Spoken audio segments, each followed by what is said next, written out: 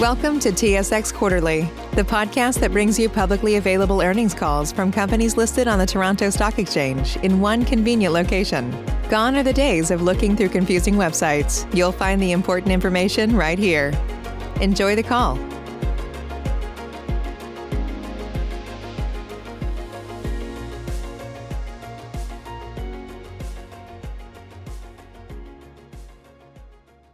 Greetings and welcome to the MDF Commerce third quarter 2021 results conference call.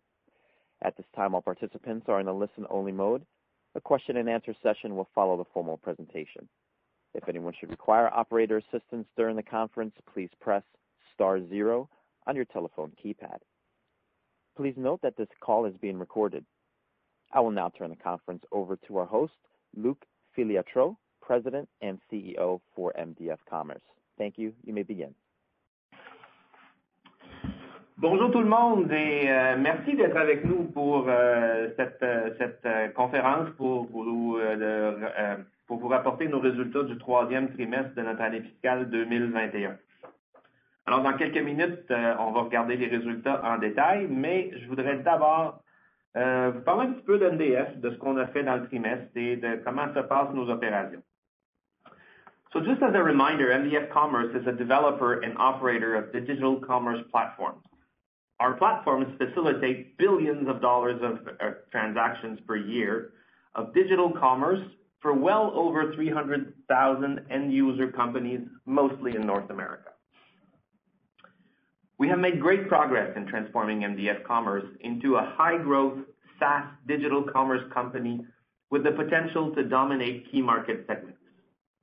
As part of our transformation, we are adjusting our leadership team to align to our 5-year transformation plan, and we are continuing to invest in people and processes along the way. With that in mind, I wanted to take a moment to welcome Deborah Dumoulin as our new Chief Financial Officer. Deborah was VP Finance and Financial Reporting at Sierra Capital Corporation, and prior to that, she was a partner with PwC. Deborah brings very strong capabilities and experience to the role that will help us to manage our accelerating scale over the next few years. Additionally, as we announced last week, we have also added Nicolas Vanasse as Chief Legal Officer to help us facilitate our planned mergers and acquisition strategies. Nicolas brings over 20 years of experience in various chief legal and corp dev roles in high-growth companies such as Lumenpulse and E-Data Structures. Aussi, il me fait plaisir de souhaiter la bienvenue à M. Clément Gignac, qui se joint à notre conseil d'administration et qui a d'ailleurs assisté à son premier conseil d'administration hier. Ses conseils et ses grandes connaissances vont beaucoup aider l'équipe de management à atteindre de nouveaux sommets et à devenir de plus en plus une compagnie de niveau international. As we have noted in our previous conference calls, we are investing in 2 core growth platforms of our business because we believe that there are large opportunities to gain market share in both. To successfully compete, we are investing to scale our sales and marketing capabilities to align with our peers who typically allocate approximately between 30 and 40% of their revenue to this function, which is critical to further accelerate growth. As we commenced our transformation about 15 months ago, we had less than 10% of our resources dedicated to sales and marketing. I am pleased to report that since then, we've doubled our sales and marketing team, and our intent is to continue to invest in our capacity to capture market share. The first growth platform that I want to discuss is Unified Commerce. It represents approximately 44% of our third quarter revenue base. This platform offers end-to-end commerce, including supply chain, for thousands of mid-size and large enterprise customers globally. As announced in January, during the third quarter, we successfully deployed a significant grocery e-commerce project for over 200 stores. To put that undertaking into perspective, we implemented one of our largest grocery projects in less than 3 months. All that in the UK and in Ireland during the pandemic and entirely virtually. We never saw anybody physically from our customers.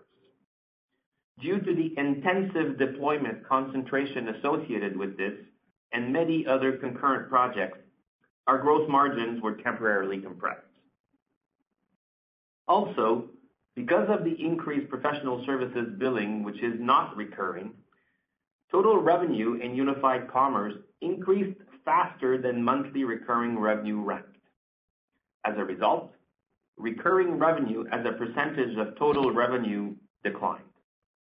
This is temporary, and we're confident that these big deployments will result in faster growth of future recurring revenues. To give you some context regarding the performance of the Unified Commerce platform, revenue grew by 54% compared to last year, which is really solid. However, if we isolate the performance of our two e-commerce solutions, Orchestra and K-e-commerce, their combined revenue growth was actually 126% year over year. This growth is really exciting.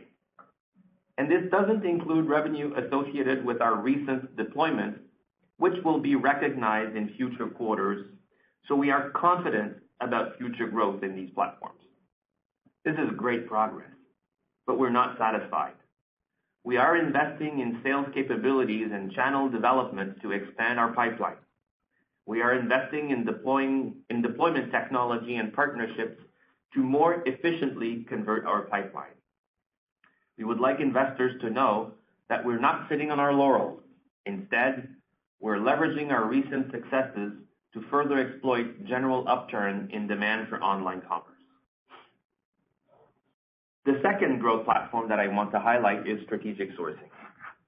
This procurement and tendering platform accounts for approximately 39% of our total third quarter revenue. Over 3,500 government agencies and large enterprise buyers rely on our strategic sourcing platform to procure and tender from a North America-wide network of over 300,000 suppliers.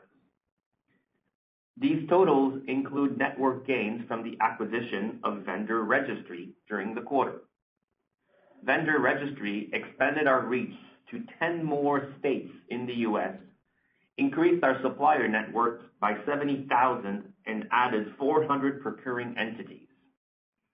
Our primary strategy for this platform is to consolidate a fragmented market in North America by acquiring assets similar to Vendor Registry to improve our geographic reach, expand the platform, and deliver pricing power by cross-selling and upselling more services to the network. We are executing on this as we had announced prior. Finally, our e-marketplaces platform enables everything from wholesale diamond purchasing to job searching. Collectively, these online marketplaces account for approximately 17% of total revenue. Due to the growth rate of Unified Commerce and Strat Sourcing, e-marketplaces revenue will be declining as a portion of total MDF Commerce revenue over time. I'd like to provide a high-level review of our performance in Q3 2021. Overall, we are pleased with our performance in the quarter. Total revenue, $21.4 million, was 18.4% higher than the $18.1 million reported in Q3 2020. Our Q3 recurring revenue grew by 9% to $16 million compared to $14.7 million for the same period last year. Recurring revenue equates to approximately 75% of MDF Commerce's total revenue of $21.4 for Q3 fiscal 2021, generally in line with the 81% reported in Q3 2020. With the strategic sourcing platform recurring revenue representing 92% of total revenue, which we believe is close to the maximum recurring revenue available to that line of business. And now, I will turn the call over to Deborah Dumoulin, our new CFO, to discuss our Q3 fiscal 2021 financial results in more detail. So welcome, Deborah, to your first earnings call with MDF. Thanks, Luc, and good morning, everyone. Bonjour à tous. Here are the highlights of the third quarter fiscal 2021 results. Total revenue was $21.4 million, which is up 18.4% from the $18.1 million reported in Q3 2020. Total monthly recurring revenue, which we'll refer to sometimes in this call as MRR, was 76% of total revenue at $16 million. This percentage is consistent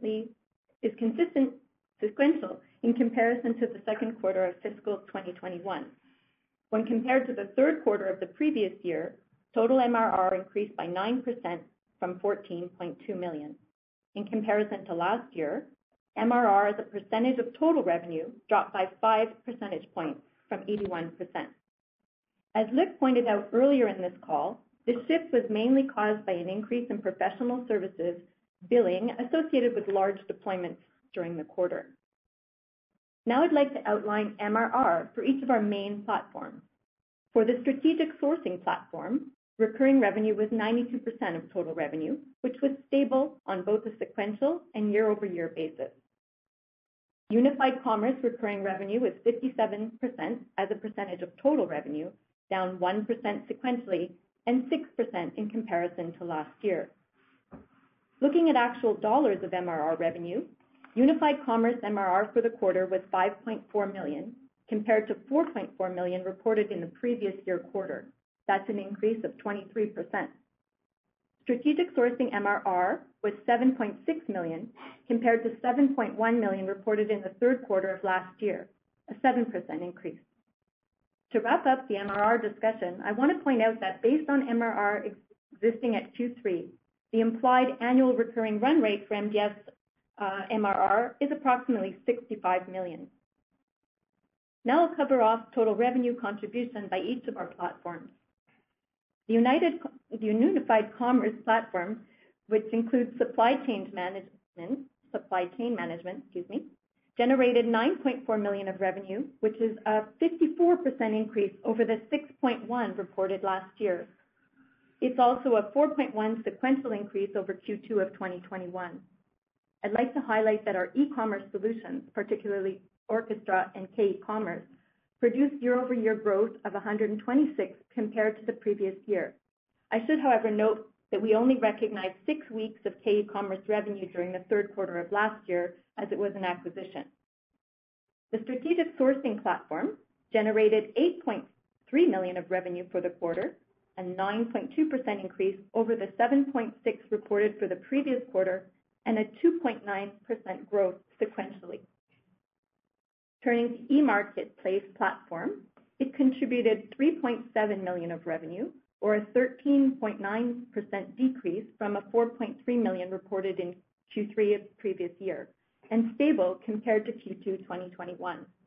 As a percentage of total revenues, eMarketplace revenue declined to 17.3% in Q3 2021 in comparison to a 23.8% share reported in Q3 of 2020. As revenue scales in Strategic Sourcing and Unified Commerce, eMarketplaces will continue to become less impactful on performance during the future reporting periods. Turning now to gross margin, operating loss, adjusted EBITDA, and net profit or loss. Total gross margin was 62.7% compared to 70.4% reported in Q3 2020 and 66.7% for Q2 2021. As mentioned earlier, the decline in gross margin percentage is associated with the service mix and lower margin professional services revenue that we recognize on major deployment contracts that we initiated during the quarter. We anticipate that gross margins will remain compressed temporarily until the ongoing deployments in e-commerce are delivered. Operating loss for the quarter was $2.7 million in comparison to an operating loss of $1.8 million in Q3 2020 and a $0.1 million operating loss in Q2 2021. The decline in operating profit flows directly from the professional services expenses, restructuring costs, and transaction costs associated with the acquisition of Vendor Registry. Total adjusted EBITDA loss reported for the quarter was $0.1 million, compared to a positive adjusted EBITDA of $0.2 million reported in Q3 2020. Although there were investments in sales and marketing and R&D expenses during the quarter, decline in adjusted EBITDA is primarily due to two items. First, increased professional services expenses required to support deployments of multiple contracts.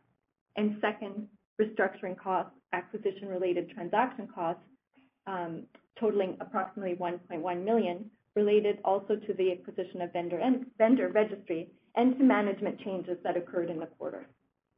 I'd like to note that MDF Commerce definition of adjusted EBITDA does not make adjustments for acquisition-related costs and transaction costs. Net loss for Q3 2021 was at $2.9 million, or a 14-cent loss per share, both basic and diluted, compared to a net loss of $1.1 million, or 13 cents loss per share, which was reported in Q3 of 2020. Finally, turning to year-end to date results.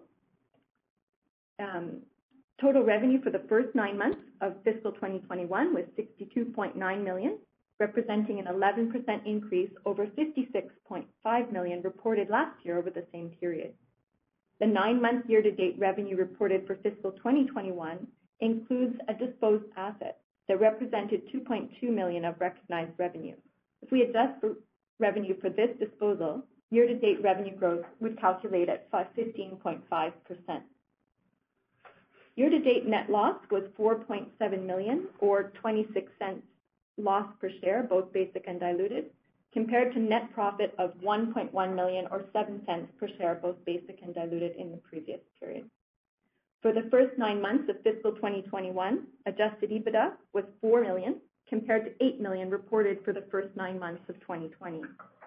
The decline in adjusted EBITDA is attributed to professional services associated with the acceleration of our deployments, along with investments in sales, marketing, and R&D. And as I noted earlier, this also includes restructuring and transaction costs that are not adjusted in our definition of adjusted EBITDA. Finally, I'd like to review some progress we made during the quarter on strengthening our balance sheet, and that helps us to execute our strategic plan going forward and positions us favorably to take advantage of the opportunities ahead. During Q3, we executed a $50 million senior secured credit agreement based on recurring revenue and repaid the full amount of our debt under a previous credit agreement. We also closed a bought deal public offering with net proceeds of $47.8 million. And the company had $38.8 million in cash and cash equivalents on its balance sheet at December 2020. With that, I'll turn the call back over to Luc. Merci, Déborah. Félicitations pour notre premier appel ensemble. Alors, j'aimerais ça vous parler de quelques petits éléments de notre performance et vous parler un petit peu de ce qui s'en vient avant de continuer. Écoutez, on a beaucoup progressé pendant ce trimestre. On s'est mis une fondation solide pour poursuivre l'accélération qui a commencé il y a environ une quinzaine de mois. Dans le trimestre, nous avons ajouté environ 76 700 fournisseurs à la plateforme d'approvisionnement stratégique et 459 nouveaux acheteurs sur la plateforme. Approximativement 157 petites moyennes entreprises se sont ajoutées à notre plateforme de commerce électronique et 3 grandes entreprises ont été ajoutées en commerce unifié. Based on our growing sales pipeline, management believes that much of the shift in preference towards digital commerce caused by the COVID-19 pandemic will be permanent. This is reflected in the growth trajectories that we reported this quarter, and we plan to exploit the market trends to accelerate future growth of recurring revenue for the 2 core platforms of unified commerce and strategic sourcing. As mentioned at the beginning of the call, we are preparing for that with investments in sales and channel development to accelerate our pipeline growth and implementation capabilities. Although we consider professional services revenue to be a lead indicator of future growth in recurring revenue, we also recognize that it could be a drag on our ability to effectively deploy contracts as we convert our growing pipeline. As a result, we are actively pursuing partnerships to help us deploy contracts. We've recently announced partnership agreements with third parties, including KPMG, Valtech, Logic, Innovate, that will help us to scale deployment capabilities while also positively impacting the mix of recurring and non-recurring revenue. Our objective is to remove scaling barriers and also to ultimately expand our gross margins in the unified commerce platform. Before I wrap up, I wanted to comment again on how pleased we are to welcome Mr. Clément Gignac to our board of directors. He is recognized internationally as an expert in the fields of economics and finance, and currently holds the position of Senior Vice President, Investments and Chief Economist at the Industrial Alliance Financial Group. He's a former Minister for Economic Development and Minister of Natural Resources for the Quebec government. We are confident that he will bring enormous value to our board, our leadership team, and the company as we accelerate scale and become more global. And finally, I would like to leave you with two key takeaways that I believe summarize our transformation journey to date. First, we've entered the first leg of our aggressive growth strategy. You can begin to see in this quarter's revenue performance. However, I want to stress that we are just starting. We are investing now to be able to build a sales pipeline multiple times larger than now. We will continue to invest in sales and marketing resources to arm MDF Commerce to effectively compete for market share in multiple verticals, especially in the unified commerce platform. We are evolving our foundation and our partnerships in order to increase our capabilities, both in number and size of projects, allowing us to better convert our sales pipeline and draw higher margins. As for this quarter, while deployment had a dampening effect on our quarterly margins, we are confident that these significant contracts will prove rewarding in the quarters and years to come. Secondly, by all measures, MDF Commerce remains undervalued in comparison to its close peers. We are pleased to see growing interest in the company from both institutional and retail investors in Canada and in the U.S. To our new shareholders, some of whom have joined us on the line today, we extend a warm welcome. And to our existing and loyal shareholders, we thank you. And with that, I would like to hand over the call to Diego to open up the line for questions. All yours, Diego. Thank you, sir. And at this time, we will be conducting our question and answer session. If you would like to ask a question, please press *1 on your telephone keypad. A confirmation tone will indicate that your line is in the question queue. You may press the star key followed by the number 2 if you would like to remove your question from the queue. For participants using speaker equipment, it may be necessary to pick up your handset before pressing the star keys. Once again, to ask a question, press *1. Our first question comes from Amr Assat with Echelon Partners. Please state your question. Bonjour Luc, Déborah, félicitations pour ton premier appel et ta nomination. Thank you. Guys, can you give us a high-level update on your large e-com project? You mentioned 200 stores rolled out. What is the plan over the balance of 2021? Thanks for that, Amr. Things are going well in the UK. I believe the count is exactly at 226 currently. We saw an enormous amount of demand flow through our platforms during December and a significant increase during January. We still have approximately another 1,000 stores to roll out, for which we're basically dependent on the ability of our customer to handle all of the physical and logistics aspects, right? This isn't just about implementing software. It's also about making sure people can obtain the various goods that they order online because they need to do the click and collect. As you're aware, the pandemic and the restrictions throughout the territory in the UK are particularly severe, if not some of the most severe in the world. And that is, I would say, slowing down the speed at which physical infrastructure can be deployed. Nothing to do with us, but has to do with the restrictions in how people can move around. So we are looking with our clients for ways to continue to roll out at the same speed, as it is of the utmost importance for our clients to be able to offer this service because it's really an essential and critical service for the people of UK and Ireland to have the ability to order and collect their groceries in a as efficient and as fast as possible process. So things are going well. We're seeing immense amounts of traffic flow through our site, immense amount of orders, and so far, so good. Great. Okay, I guess like the third national lockdown in the UK is hampering, I guess, some of the implementation ability. But let's say we get out of that lockdown in December time, things look a little bit like the December quarter. Do you anticipate you'll be able to implement, like the 1,000 stores in 2021? Is that fair to assume? That is the plan that is in the books for now, right?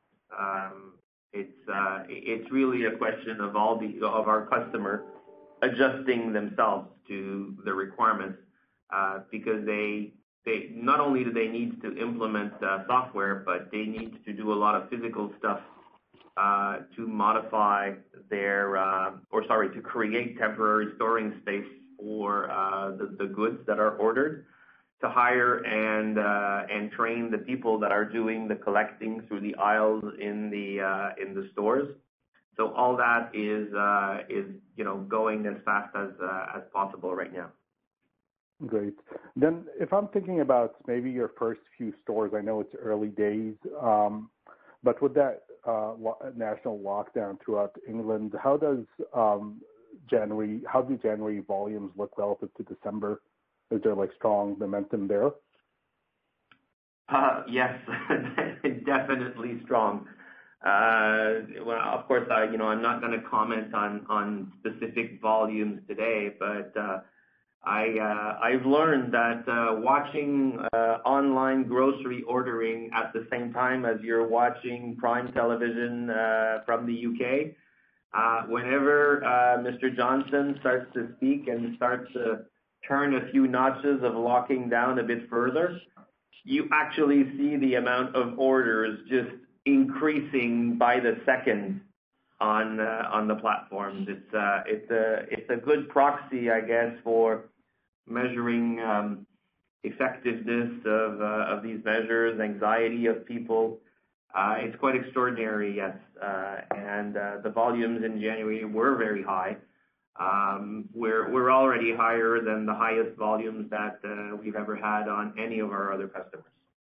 Oh, that's great to hear. Okay, so let's move on. Like beyond Aldi, I'm just wondering how's the sales pipeline looking in e-com specifically? Are you guys like speaking or engaging with a lot of customers, or any of them of I don't want to say similar size to Aldi, but like good size? Absolutely. Through our various partners that I mentioned, we are in basically, a sales pitch mode at multiple customers, and of course, most of them do not want us to talk about them. Not only at the point of signature of contract, but they usually like to wait until stuff is actually up and running, at least on a portion of the places. So yes, our pipelines are strong. Demand for e-commerce in general is very strong, coming both from customers who had existing but obsolete platforms, customers who have nothing and want to quickly embark on selling through online channels. And right now, I have to say that the limiting factor is not the ability to capture customers, but the ability to get them up and running fast enough. Our customers, as you know, are typically in the B2B space and of larger nature. So this isn't the kind of website that a small 2, 3, 4 people operation can install in just a week and have a storefront. These require integration with complex ERP systems, financial systems, warehouses in many cases, multiple delivery channels, multiple curbside pickup systems and constraints. So these implementations just take time. It's not a click here, hit 3 or 4 buttons, choose the background color, and off you go. So that's why right now we're hiring. You see a lot of hiring going on. If you go on our website, you'll see that we have lots of position open. Even our partners, and some of them are like hundreds of thousands of people. Even our partners are struggling to get enough people on e-commerce demand. Great. I'd like to switch gears and talk about your EDI platform. I know you're overexposed to retail and apparel, but I would have expected the number of transactions to increase in the December quarter relative to September. And I think the implied number for EDI that it's down sequentially. Just wondering, what am I missing here? You're probably thinking of Black Friday and Christmas ordering. Now, remember that supply chain is the back end of the platforms, right? So this isn't about B2C. It's not used by consumers buying these products. It's the retailers order, in most cases, very much in advance of Black Friday and Christmas. And all of that stock is in warehouses so that when consumers hit the front end website and order, I don't know, shoes, dresses, skirts, whatever else, then they get delivered to your home. But the transaction, EDI transaction, has already happened long before, right? So there hasn't been any replenishing, is what you're saying? Correct. And a lot of the retailers are, as you know, in economic uncertainty is probably the best way to describe it. Our EDI, our supply chain platforms have held up.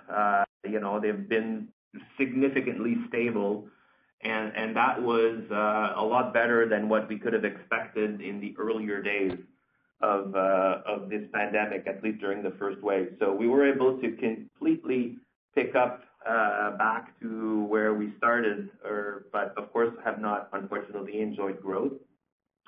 We did onboard a significantly new large customer on our supply chain platform. That was Indigo, which we released probably a month ago or so.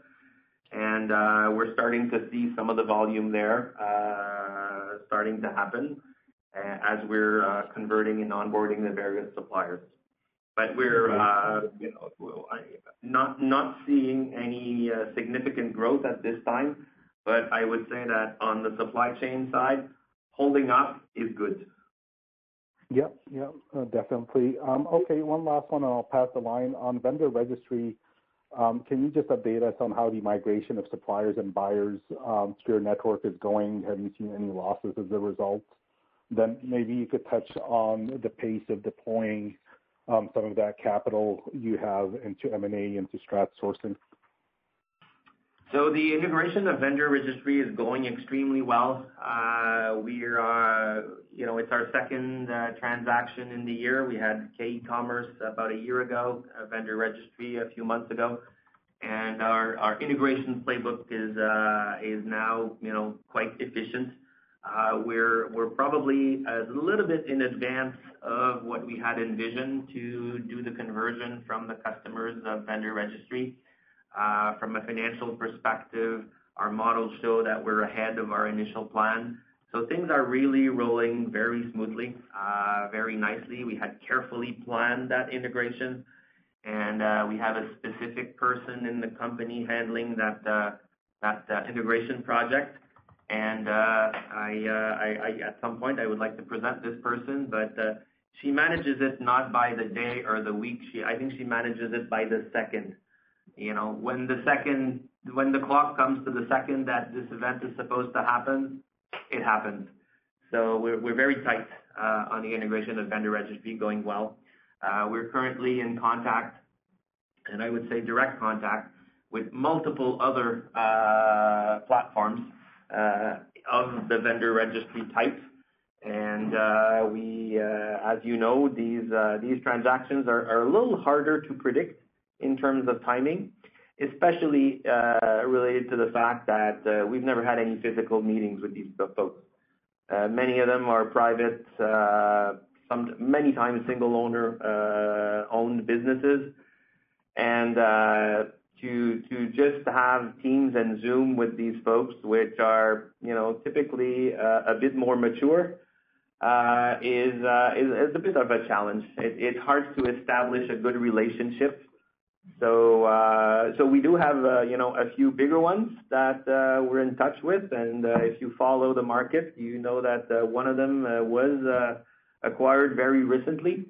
So the market is quite hot to consolidate those strategic sourcing e-tendering platforms, but I think we're very, very well placed here. Parfait. Merci beaucoup. Merci, Amr.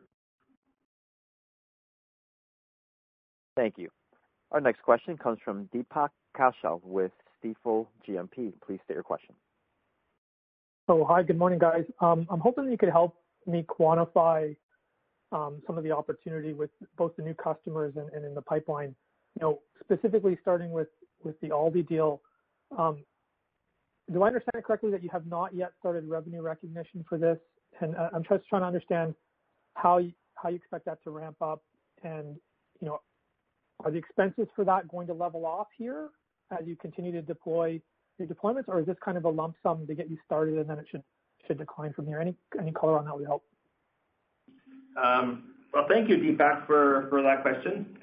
So the way it works is that we obviously need to deploy the software, do whatever customizations are required, integrate with the various systems that need to be integrated. And if you remember, we indicated that we have the ability to integrate every store's planogram, so the packing of the grocery is very efficient and well ordered. So as we started to do that with those 200 and plus stores roughly in September. Prior to that, it was pretty much some piloting and experimenting. So we have recognized the services associated with doing all of that implementation, customization, etc. Up to now, we have very little recognition of what I would call platform revenue, simply because we activated those stores pretty much during the month of December. But it was of course towards the end of the month that they were all on.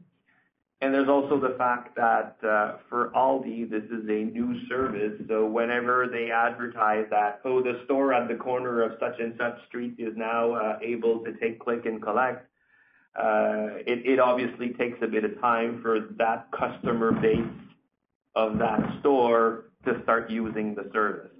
So it's ramping up. It's ramping up very fast.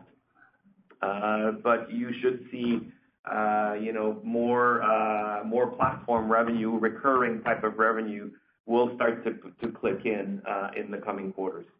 And we do expect that professional services will gradually taper off as we complete those installations. But we still have a few quarters to go. Okay, and when we think of the 200 stores or 1,000 stores, any kind of metric you can give us of potential revenue per store, or can this be, a 10% of your overall revenue or 10% of your overall Unified Commerce revenue in the next year? Any kind of thought? I'd love to answer that for you, Deepak, but as you know, we've signed some very strict, call them the NDAs with our customer, and that would be disclosing information about our customer that they do absolutely not want us to disclose. So I can't give you that specific level of answers. Got it. So maybe if I can just back up and look at it more aggregate, can you guys give us a sense of what your backlog is, your pipeline is, and kind of what your conversion rate of that is? Anything that can help us kind of track how you guys are progressing on the top line? I guess the best indicators that we have currently would be the difference between the professional services and the recurring revenue. I have a graph of that. I'm sure we'll have a chance to meet in the next little while. And you see a very sharp increase in the services, and there's a lag in the increase of the recurring revenue. If you go back, I'd say 6, maybe 9 months ago, that lag was very small because we were pretty much on top of all the implementation. So all of the business that we acquired over the last 6-9 months has not fully yet started to generate the recurring revenue. And I'm looking at the graph, but it's hard to give you a number like this on the phone. I think we need to sketch it out. In terms so generally of speaking, go ahead. Sorry. Yeah, go ahead. No, I was just saying. So on that. So should we think of like $1 of professional services revenue can support, $10 of license revenue or recurring revenue, or $40, like how, or $4? How should we think about that? That's an interesting question. Maybe, Deborah, we could try to figure something out, but I've never calculated it that way. And I think, what we try to look at really carefully is the lifetime value of a customer versus the customer acquisition cost. And those professional services revenue will have, something to play in that customer acquisition cost. And of course, a contract like an LD contract or almost any e-commerce contract has a very long lifespan, right? So the revenue will be collected over a significant period of time. We're talking about multi-years because it's a pretty complex application to install. It's also a pretty complex application to remove and replace. So you don't do that unless there's a really, really good reason to do it.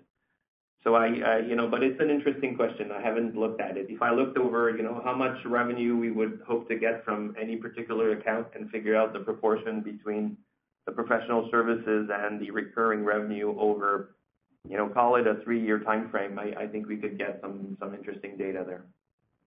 Okay, great. Well, maybe I'll just leave it there. Welcome, Deborah, to the team, and I guess there's a to-do list for me on some KPIs.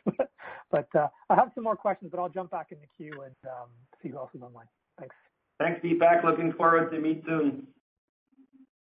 Thank you. Thank you. Our next question comes from Nick Agostino with Laurentian Bank Securities. Please state your question. Yes, good morning.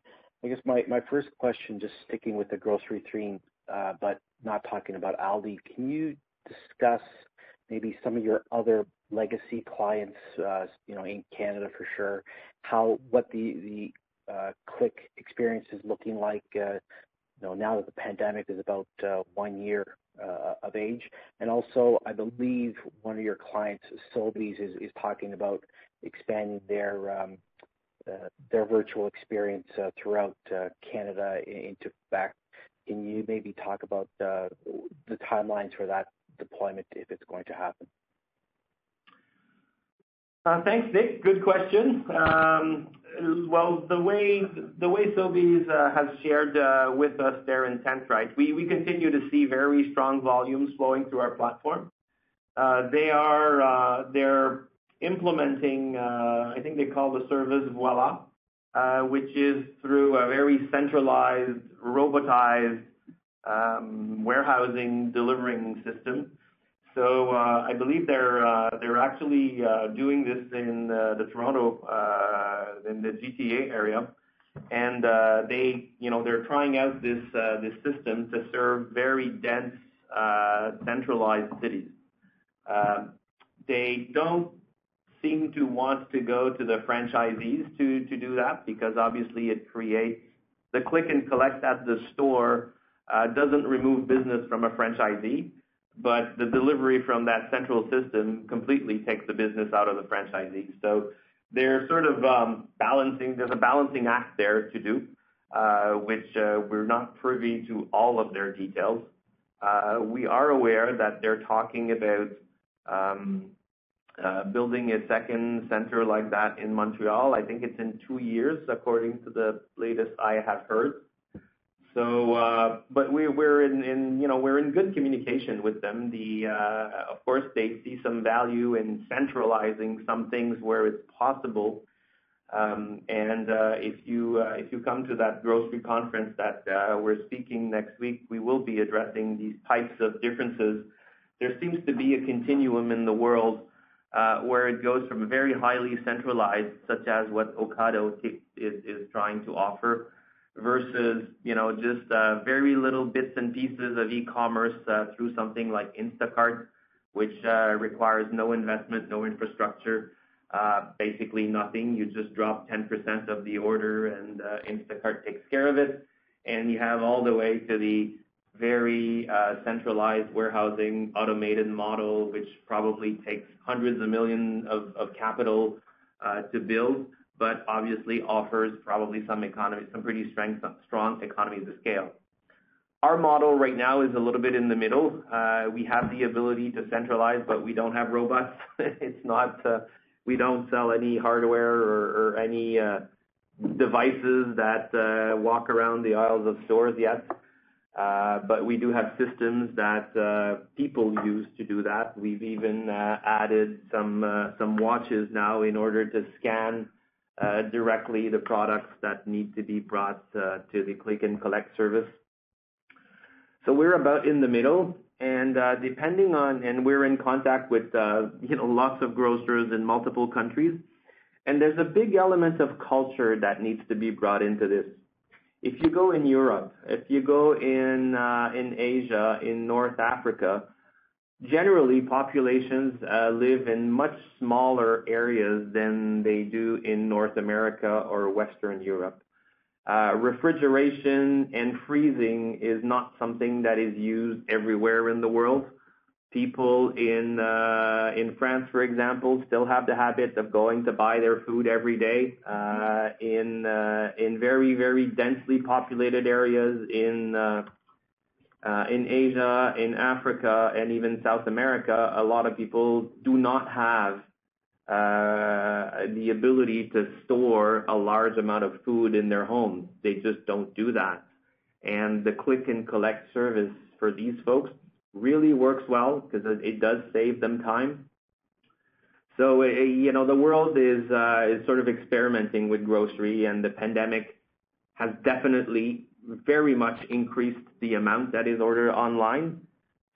We think it created behavior that stays, and there are multiple areas of, I would say, bettering the consumption of various food products that we're taking advantage of in our platform, and we have the ability to adjust to these things. So it's really a developing industry. It's not yet baked, fully what will be, and I don't think there will be a unique model.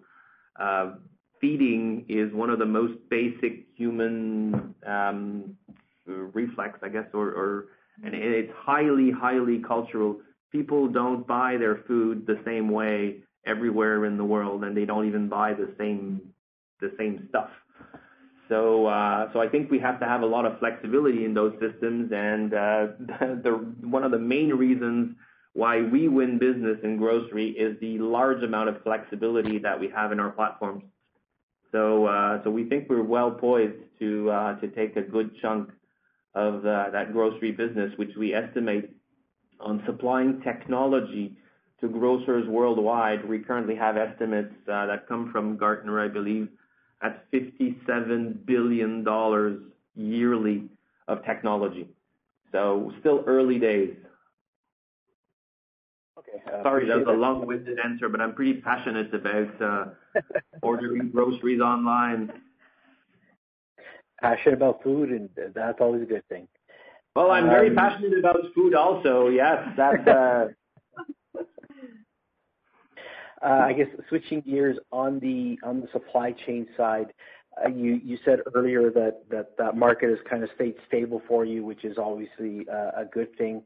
Given that we saw you announce the Indigo win, I'm just wondering, again, going back to the pandemic, the fact that we're 1 year into it, hopefully 2021 is is a year where we can get out more.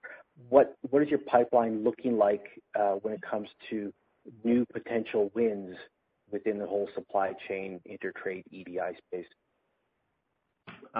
Keith, we welcomed Clément Gignac on our board. Maybe we should have asked him the question, because ultimately this is an economy question, right? When is the economy going to resume to where it was? And right now, we keep finding new customers, but we have lower volume than usual on the existing customers. Neiman Marcus just doesn't sell as many fancy shoes as they did a year ago. How and when will it recuperate? We don't know. We do know, however, that we are I would say a future for all of the retailers that we have. We're in direct contact with all of our customers at the executive levels. We've had no write-downs, even though many of them went under bankruptcy. And although we had a little bit of a delay in obtaining our payments, I believe we obtained 100% of what was owed to us, even from folks who went under bankruptcy.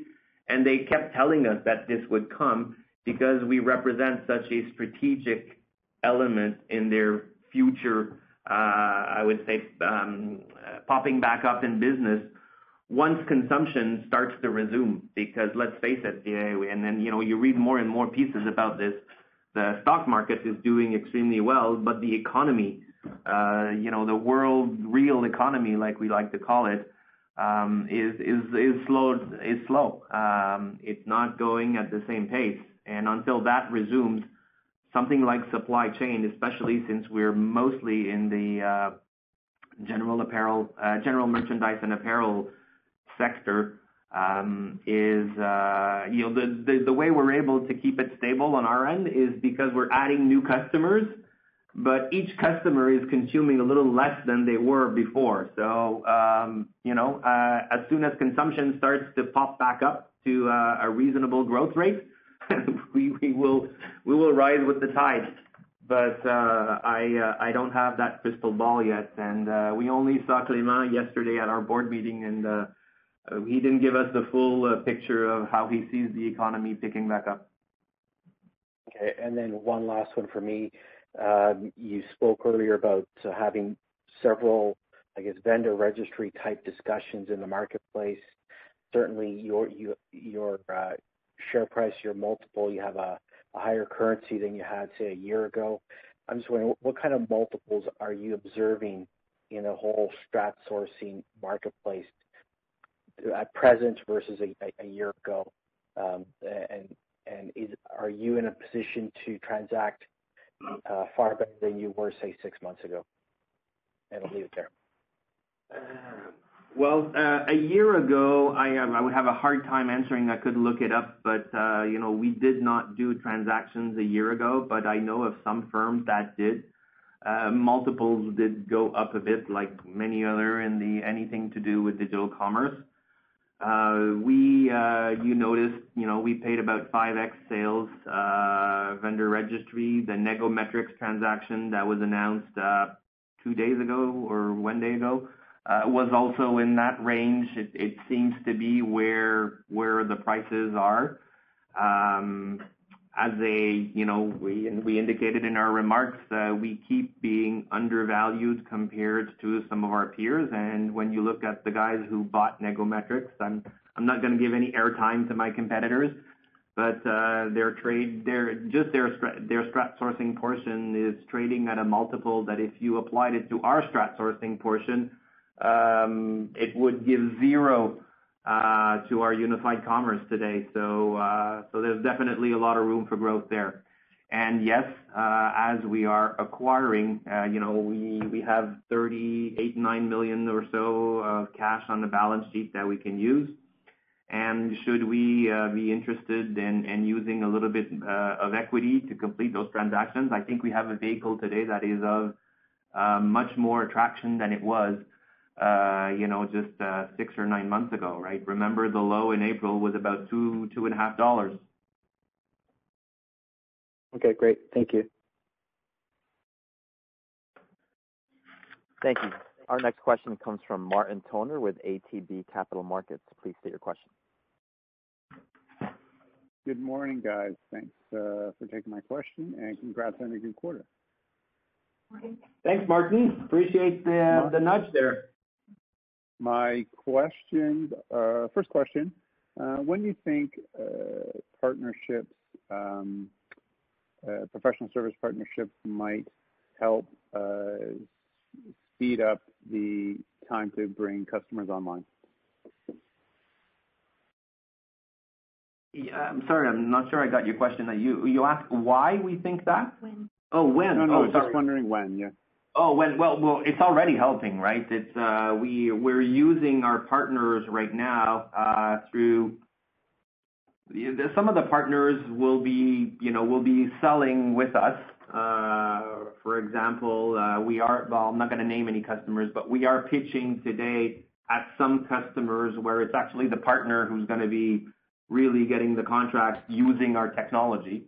So there's some of that will be coming quite soon, I believe. And we are today using some people from all of the partners that I mentioned to execute on certain contracts, because that enables them to start training a workforce, so that once we have a sizable number of people trained, they become the trainers of the next wave of guys, and that's how we gradually add people to the ability to deliver and implement those systems. So it is currently the case. We have on our current customers, we are using as much as we can people from our partners, so that it gives them the ability to learn and deploy faster later. Super. And the growth rate for Unified Commerce X professional services at over 100%, is that a good proxy for growth rate of your ARR in that business? Let me make sure because I see Deborah is adding numbers here frantically, but are you trying to imply that our annual recurring revenue in e-commerce would grow 100% next year? Just trying to get a feel for what the run rate is right now. Well, if I remember well, I think our recurring revenue in Unified Commerce is, call it 60% or 57%, I believe. 57 on our quarter.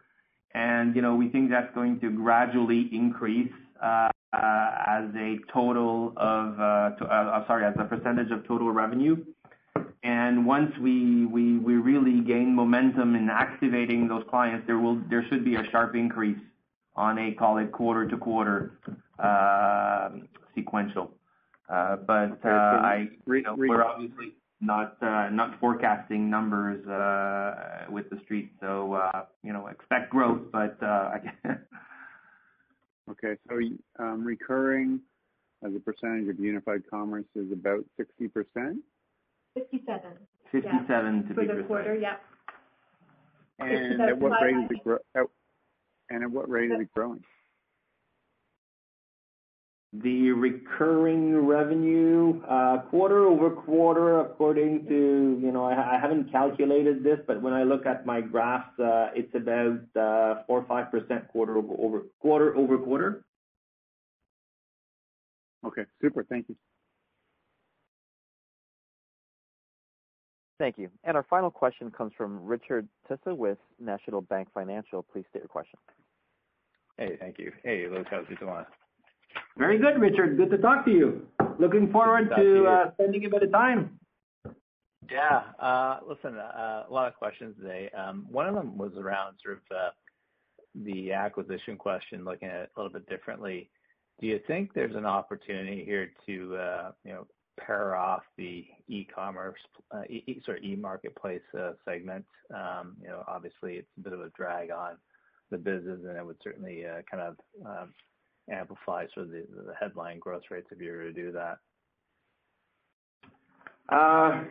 Well, as you probably remember, when I joined, the company had just sold off one of those e-marketplaces, which was NAPAC. and it had tried to sell off both JobBoom and Réseau Contact, and we were unsuccessful.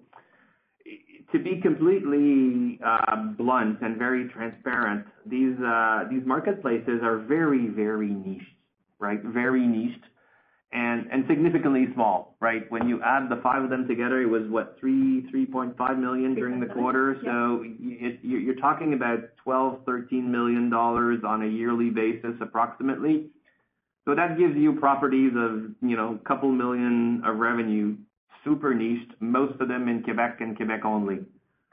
They're profitable though. They are producing some nice margin. But for an acquirer, honestly, the reason why these properties are declining right now is they've been sort of hit with the large, think about LinkedIn for recruiting, think about Tinder, TikTok, and whatever else for dating, right? Even Facebook.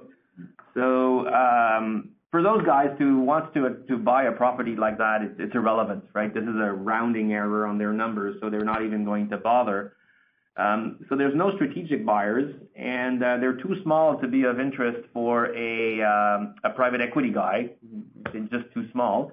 So the only potential buyers are basically private individuals, but given the state of what's happening right now, it's not a good timing to go and do that.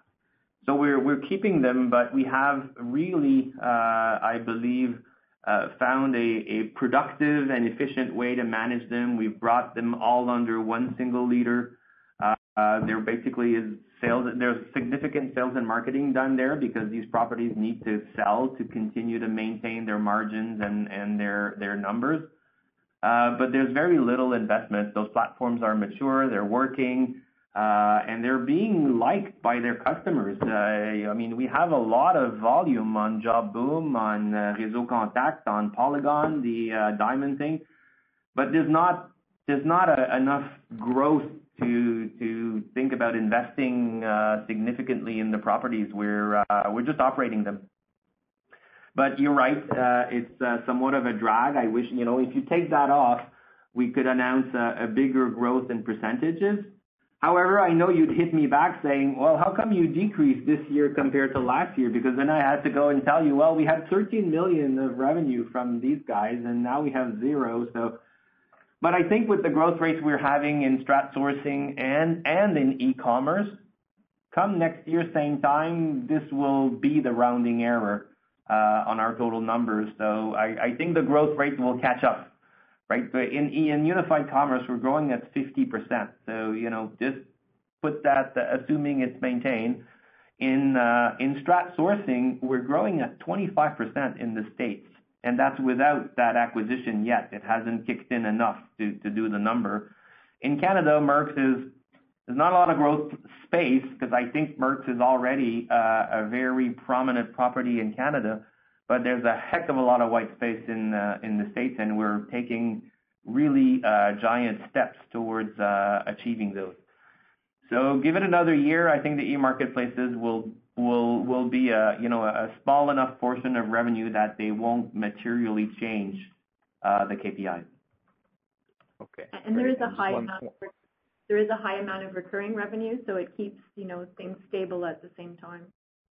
Right. Okay. And just one last quick one from me, and welcome, Deborah, to the company. As we sort of model out the rest of the year, just from an OPEX perspective, I know you talked about having to certainly beef up with some investments. Can you give us some maybe color in terms of how those OPEX costs will scale through the year? Right. Well, we're continuing to do quite a bit of hiring, so we're going to see some increased OPEX expenses relating to hiring. Volumes will bring on extra costs like web hosting costs and things like that. So as we continue to scale up, there will be some net increases in terms of those costs, but we would expect that probably as a percentage of total revenue, we can expect around the same types of ranges. Okay, great. Thank you. Thank you. No further questions. I'll turn it back to management for closing remarks. Well, thank you, Diego. And merci tout le monde. Merci d'être avec nous aujourd'hui. Merci de votre support. Thank you for being with us. Thank you for your support. N'hésitez pas à venir nous visiter sur notre site web. Nous visiter en présence, là, c'est plus difficile tant qu'on n'aura pas débarré le COVID. Mais au plaisir de vous voir très bientôt. So thank you, everyone, and don't hesitate to come see us on our website, and we'll be seeing you soon. Thank you. Thanks very much. Thank you. This concludes today's call. All parties may disconnect. Have a great day.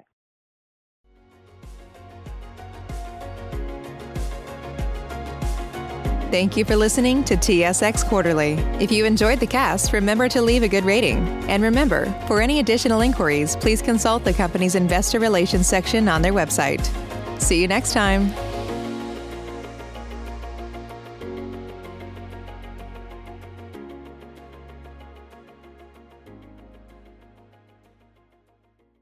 Save big on brunch for mom, all in the Kroger app. Get 16-ounce packs of flavorful Angus 90% lean ground sirloin for $4.99 each with a digital coupon. Then buy 2, get 2 free on 12 packs of delicious Coca-Cola, Pepsi, or 7-Up, all with your card. Shop these deals at your local Kroger, less than 5 miles away. Or tap the screen now to download the Kroger app to save big today. Kroger, fresh for everyone. Prices and product availability subject to change. Restrictions apply. See site for details.